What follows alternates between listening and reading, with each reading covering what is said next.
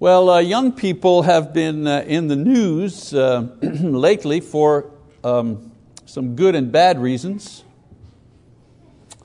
Nicholas Cruz, 19-year-old, 19-year-old, 19-year-old. What were you doing when you were 19? He was shooting up his school when he was 19. 17 people murdered in cold blood. 17 people. Florida high school. People he knew.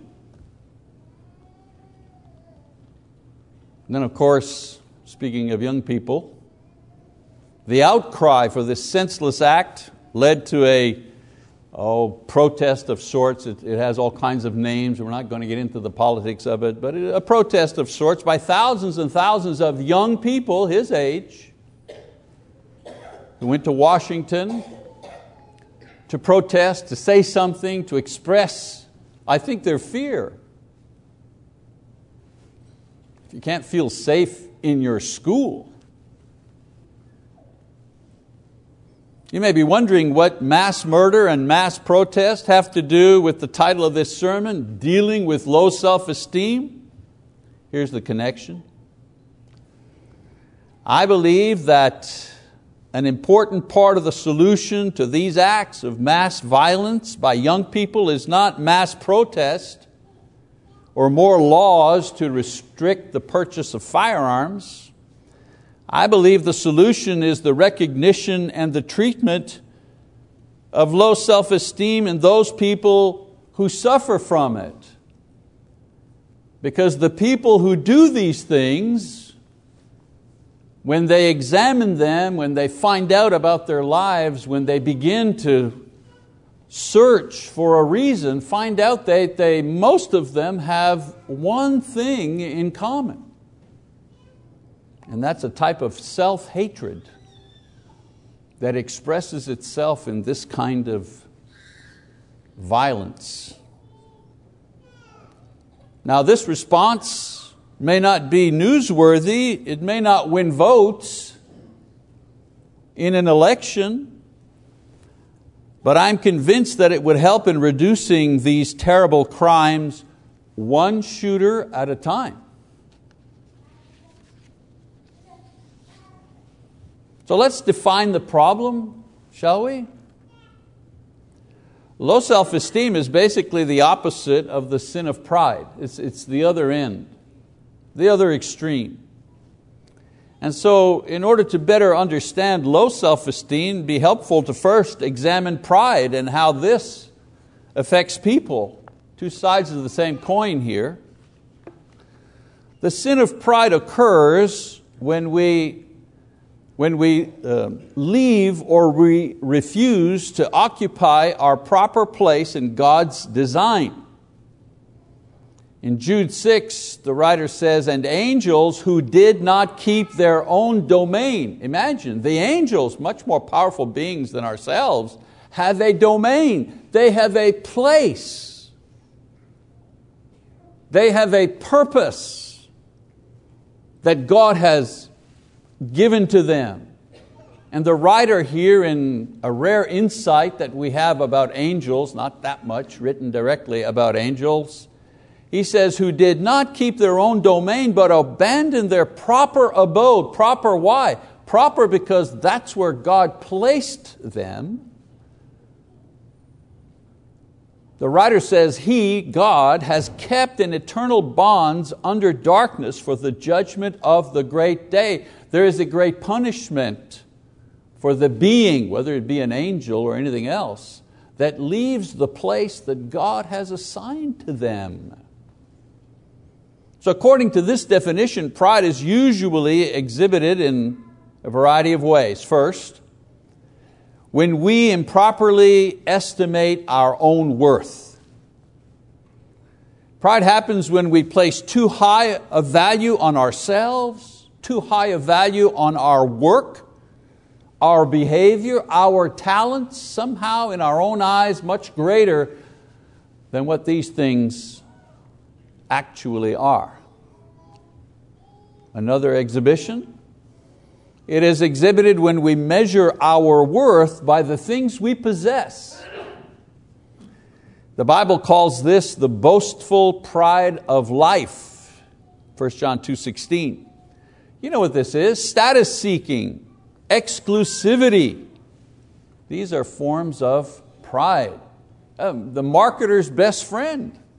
Only you. There will only be 5 of these. Be the first, be the only. That's all appealing to the same thing. Exclusivity. And self-sufficiency, another exhibition of pride. The belief that we and we alone control our own lives. My body, my choice. Really? Your body? Your body? You created this body? The effort at self-actualization and self-empowerment are forms of this self-sufficient pride. How many people work so hard to get to a point where they can feel they don't need anybody? It's like an accomplishment. I'm going to get to a point where I just don't need anybody. I don't need anybody or anything. I am self-sufficient. Now, to a certain extent, we encourage our children to this, right? Not to be too dependent, to stand on their own 2 feet. Yeah, of course. But the person that actually thinks and strives to not need anyone has misunderstood what it means to be a human being. And so any discussion of low self-esteem begins with a look at the various forms of pride, such as exaggerated sense of self-worth or elevated status derived from things, or the desire to be self-sufficient and especially without relevance to God. Never mind, I don't need people. I don't need God. Who needs God? God is for the weak. You've heard that all the time. God is for the weak-minded. The strong don't need God. Well, that's pride, bristling pride. Now, I mention pride because many times this is a primary problem caused actually by low self-esteem. It's not always the case, but sometimes pride in its various forms is the result of a person overcompensating for low self-worth. For example, a person unsure of self overcompensates by bragging and arrogance, by accumulating things that tell him or her that they're okay. They're not just okay, they're better than everybody else. It's not the only manifestation of low self-esteem, and it's not always caused by low self-esteem, but in a discussion about this problem, we would have to begin by saying that at times various forms of pride can be attributed to feelings of inadequacy and low self-worth. Now, the temptation here is to drift into a discussion of this topic on purely psychological terms. What causes it?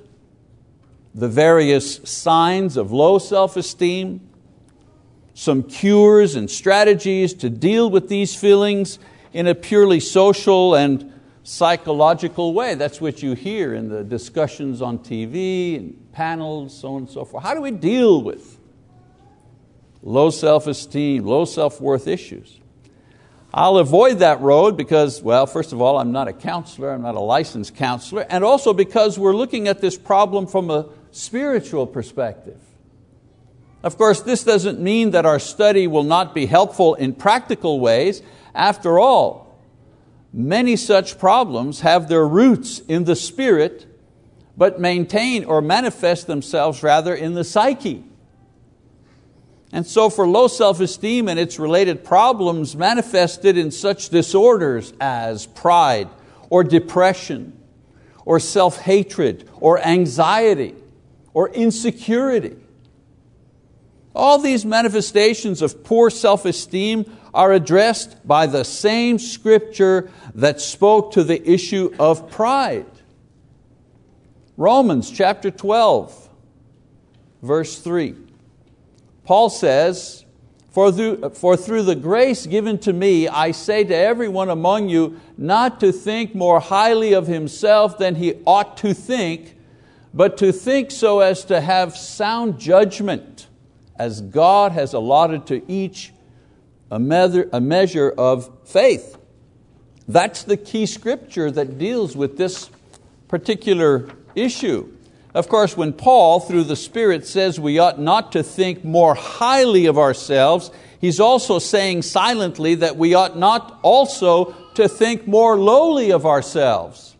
To think too highly of ourselves brings us problems, but to think too lowly of ourselves also brings problems. The goal, however, is sober or sound judgment of ourselves. To see ourselves as God sees us is to have neither a high or a low estimate of ourselves. And so the goal of both extreme, too high or too low esteem, is to actually begin having the vision of ourselves that God has of us. That's the sound, that's the proper vision to have of ourselves. Now the advantage that Christians have is that God has revealed to us our true selves, and we can know this true self not from meditation or psychotherapy, but from His Word contained in the Bible. It's no mystery who we are. It's no mystery what our value is. We don't need 15 years of therapy to figure out who we are. What's good about us, God tells us. Now the conflict that all people struggle with is the battle waged between the inward man, and I use the man, mankind here, so please bear with me. The battle waged between the inward man, that part of us still able to recognize that we are made in the image of God. It is what others call the noble self, or the higher self, or the creative self, or the moral self. The inward man aims high. The inward man seeks perfection. The inward man creates and promotes beauty and goodness and purity. That's the inward man. The inward man's looking for God. That's the inward man. And then there's the opposing side. The Bible calls, among other terms, the flesh. Our sinful yearnings and instincts, our evil desires, our shameful lusts, the things we desire, oh my. It's a good thing that our brain doesn't talk out loud. Sometimes, I don't know about you, but sometimes, I say to myself, did you just think what I think you just thought?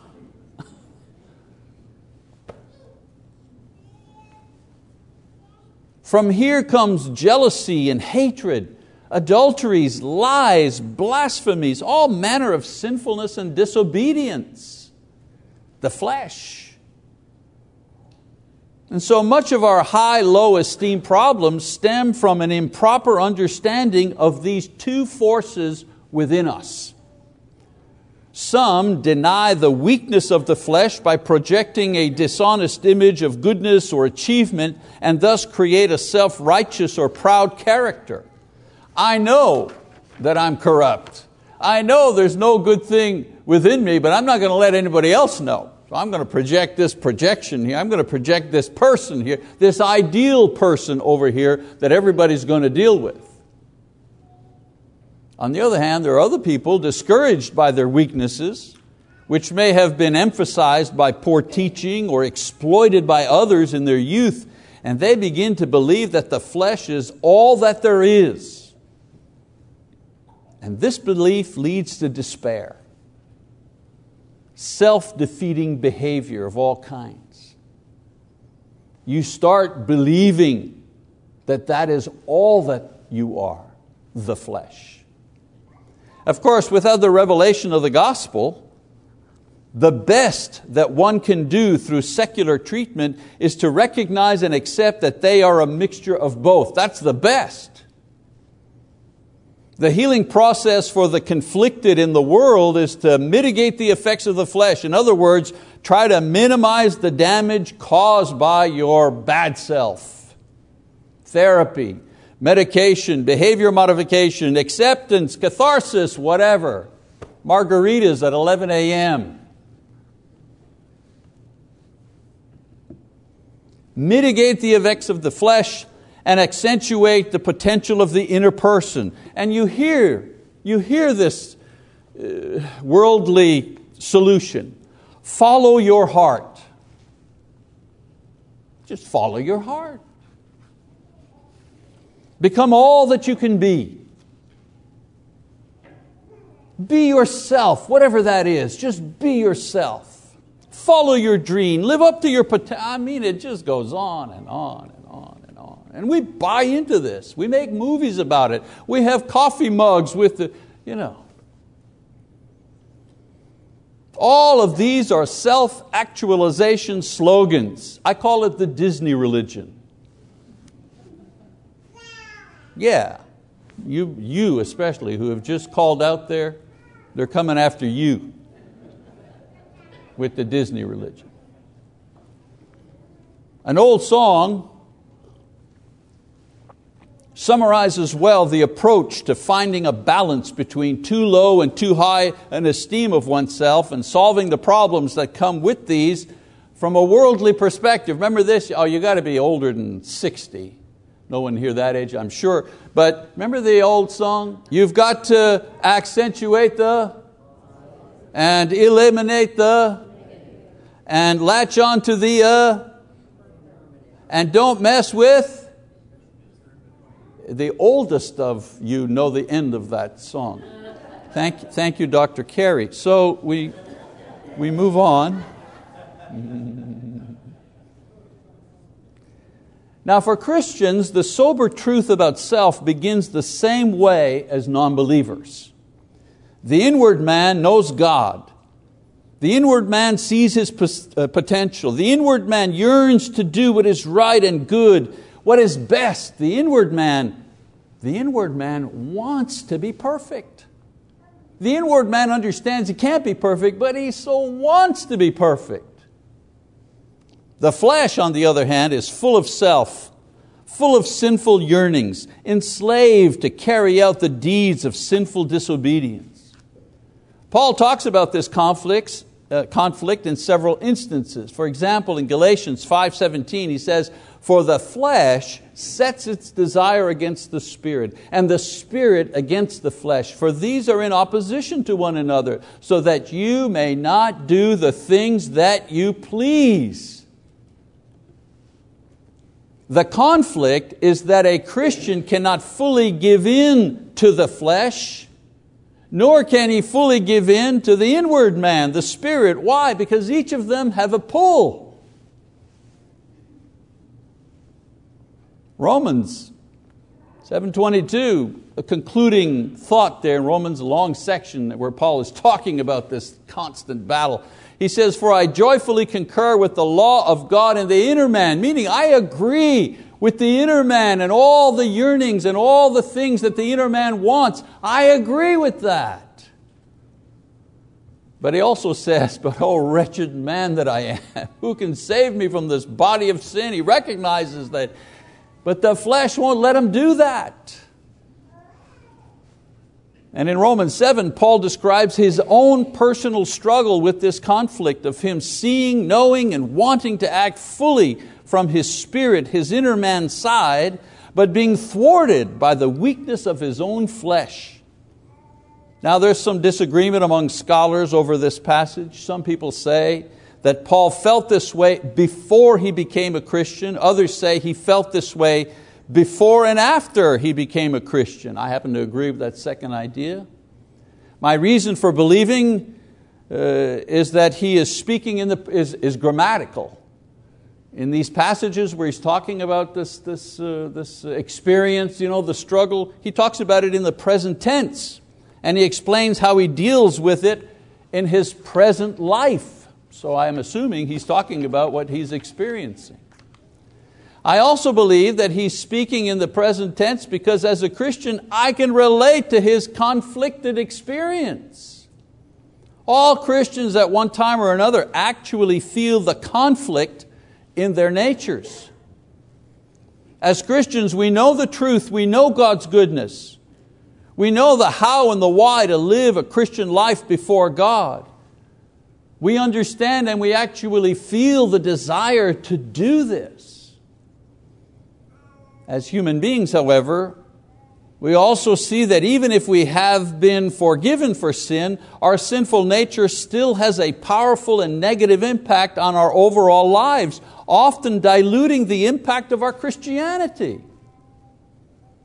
But for Christians, the result is not pretending that we are better than we really are. That's called hypocrisy. Nor is it giving in to the feelings of defeat and despair or self-hatred, which brings about low self-esteem. No, for Christians, the answer is to have faith in God and believe in what He has done for us because of and despite our conflicted state. So if you know anything about the grieving process, you have learned that you can go from anger to denial to bargaining and then depression and then back again to denial for another round and then maybe another round of anger again several times before you finally arrive at acceptance. And what is acceptance when you're talking about the grieving process from a purely psychological perspective? Well, acceptance, true acceptance, is accepting the reality of the true situation that is facing you, whatever that is. Acceptance is not reality in the way you wish it would be. Acceptance is understanding and accepting the reality that is. That's acceptance. My wife died. That's a terrible thing. It's left a hole in my heart. It's changed my entire life. And when I get to the point that I accept this, it doesn't make me happy. It makes me realize that I will always have a hole in my heart.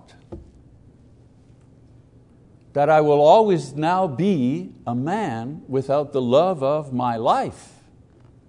That's acceptance. For those of you who are visiting, my wife is very much alive and sitting there, smiling. When it comes to our conflicted natures, we often travel between too high or too low estimates of ourselves, along with all the expressions of these exaggerated positions.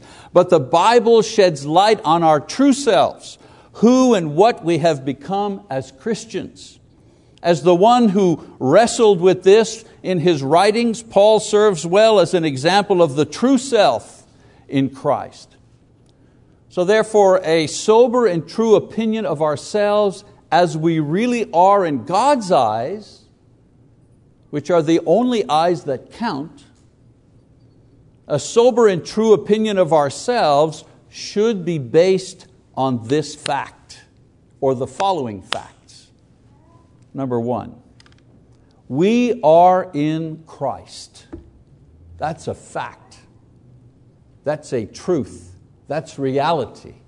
For you are all sons of God through faith in Christ Jesus. We are neither too high nor too low, nor should we strive for either, because as Christians we have a new position before God. We are in Christ. It's not a high or low thing, it's a new thing. While others strive to raise their esteem or keep their self-esteem from puffing up into pride, Christians can rest in the knowledge that their esteem finds its perfect balance in Christ.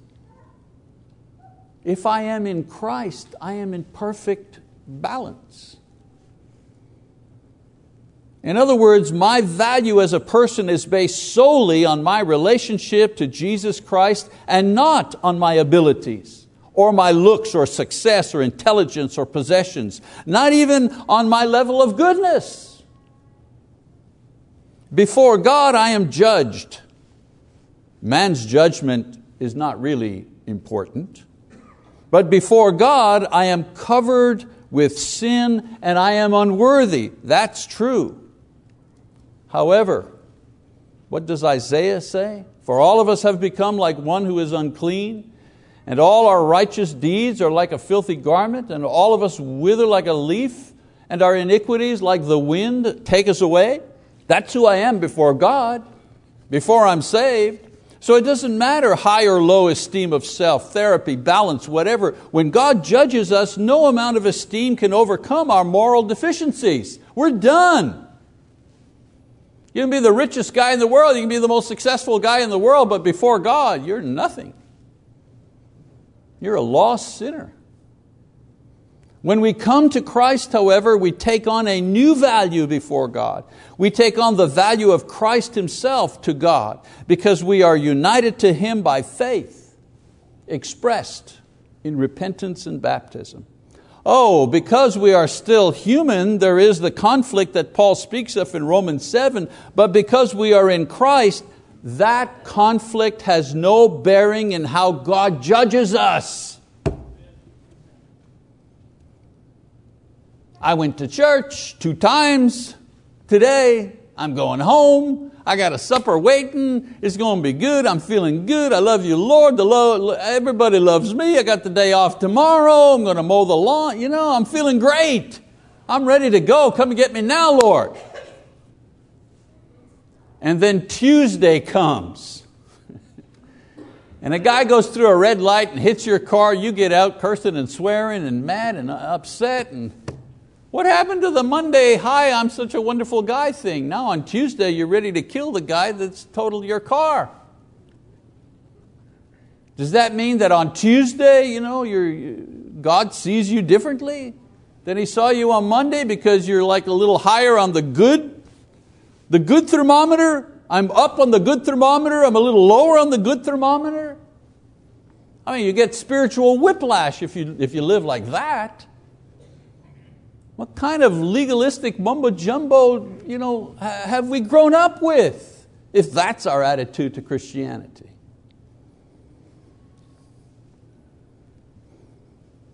I'll say it again.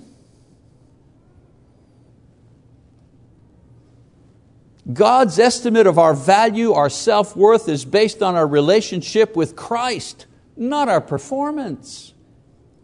And those who are in Christ are fully acceptable and completely validated before God. And someone will say every time, well, what about you can't go around sinning and you got to do your best. Well, sure.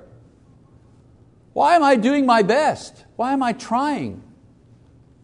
Love, that's why. I love God. I love Him. If I zip my lip after being insulted and turn the cheek, I'm not doing that to win points. I'm doing that to say, I love you, God. I love you, God. Because you love me no matter how high or low I am on that scale. I love you, God. That's why Paul says in Romans chapter 8:1, therefore there is now no condemnation for those who are in Christ Jesus. Yes, there is conflict and pain as the battle within continues, as the spirit and the flesh conflict within the same body, but there is no condemnation because the individual is united to Jesus by faith, or as the Bible says, that person is in Christ. So we have conflict, just like the people in the world, but we have no condemnation. And this knowledge, this reality gives us the peace that surpasses understanding. It doesn't make any sense in a worldly way, because in the world, what do people do? They count.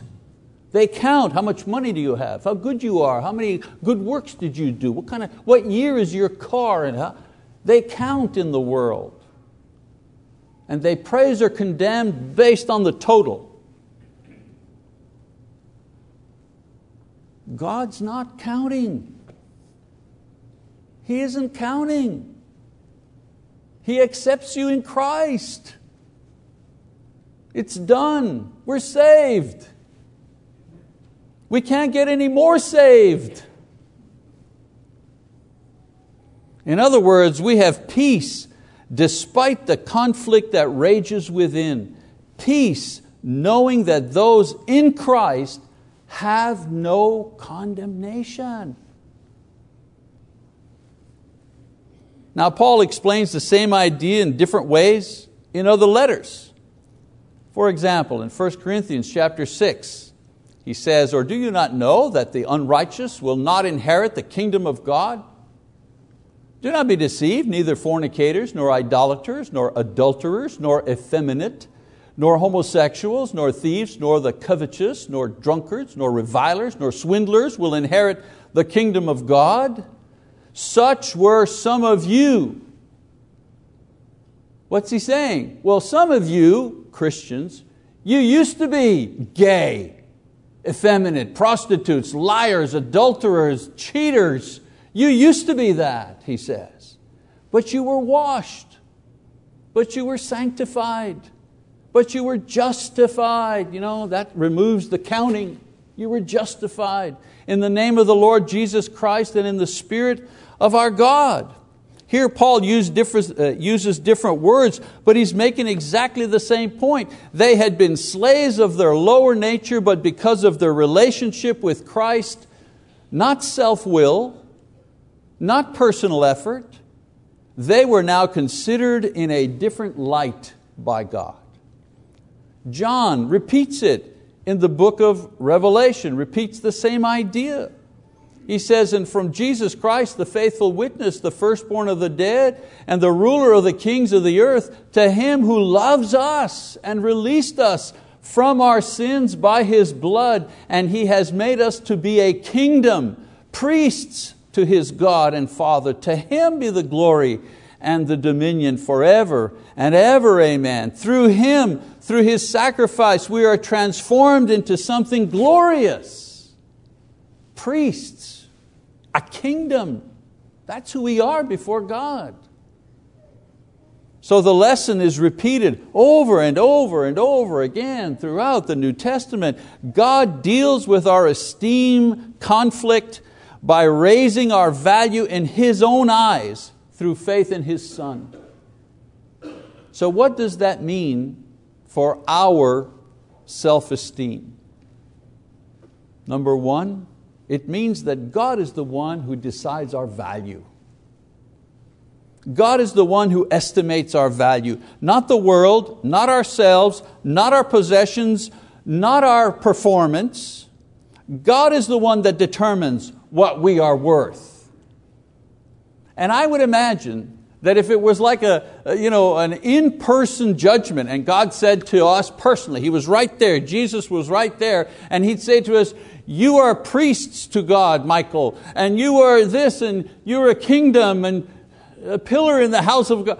And He would be saying all this to me, and in my own mind, because I know myself, I was saying, "Yeah, but you don't really know the real me. If you only knew what I did and what I thought, you wouldn't be saying that." That's the flesh. Even in the presence of God, the flesh continues to tear down anything good that God gives us freely because of His love. And so God decides our value. This means that a sober or true evaluation of our worth can only be determined by God. Not ourselves, not the world, not our possessions. This is why Paul says, "I don't even judge myself." 1 Corinthians chapter 4. He wasn't saying that because he was proud or showing off. He says, "No, I don't judge myself." That's the number one problem Christians have. They continue to judge themselves. Number two, it also means that our value is priceless. If Jesus, the only Son of God, died for us, we must be worth a great deal to God. This means that our intrinsic worth is not based on what we do or what we have. It is based on whether we have a relationship with Christ or not. That is how our value is determined in God's eyes. And if we do, we are priceless in His eyes. And then number three, accepting reality is accepting these sober truths. that God decides our value, and our value in His eyes is priceless. Too high or too low esteem, conflict without peace, these are the signs that one has not accepted the truth about their value in God's eyes. Having sober judgment about ourselves and our worth requires that as Christians we accept the value that God gives us in Christ, and we accept the ongoing conflict that we experience in the flesh, knowing that despite its presence, there is no condemnation. And because of Christ, we are worthy enough for God, and therefore we can accept ourselves. I accept me. Why? Because God accepts me. That's why. Imagine, we go back to our young shooter. Imagine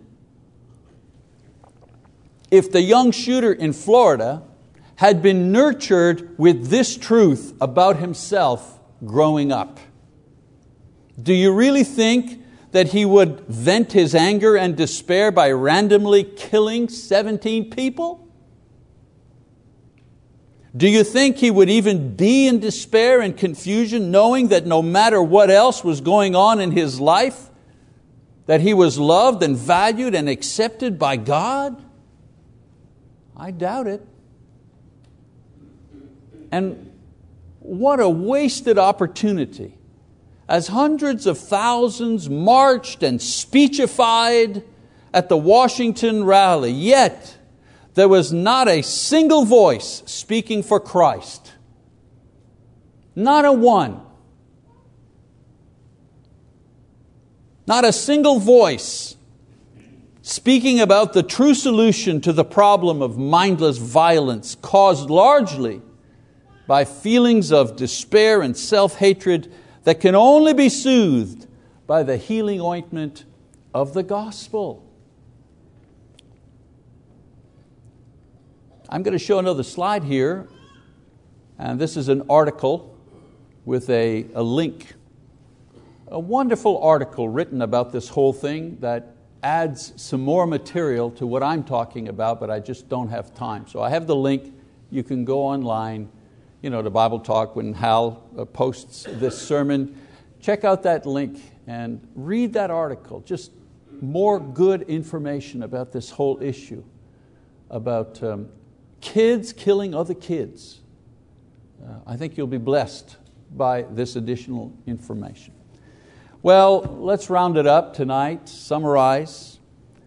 Maybe there are some people here tonight that struggle with feelings of despair and shame caused by sin and fear, low self-esteem. Please understand that Jesus offers you peace and rest from these kinds of burdens. For the people who are in Christ Jesus, there is no condemnation. There is a peace that surpasses understanding. And people say, well, what's the understanding? The understanding is the calculation. Well, I'm good over here and I check that box, all that understanding. And if I could just get all of this okay, then I would get peace. That's the understanding part. The Lord offers you peace that surpasses the calculation. Peace and acceptance because of who He now sees you as. That goes beyond human understanding. In this humble situation here, this isn't the Washington March with 200,000 people. This is the Choctaw Brethren, a couple of hundred. We offer the invitation anyways. If there's any among us that needs that peace, that hasn't yet confessed Christ, hasn't yet been baptized into Christ, the water is ready, the church is ready to witness your confession. If you have that need, we encourage you to come forward now as Titus leads us in the song of encouragement. Shall we stand?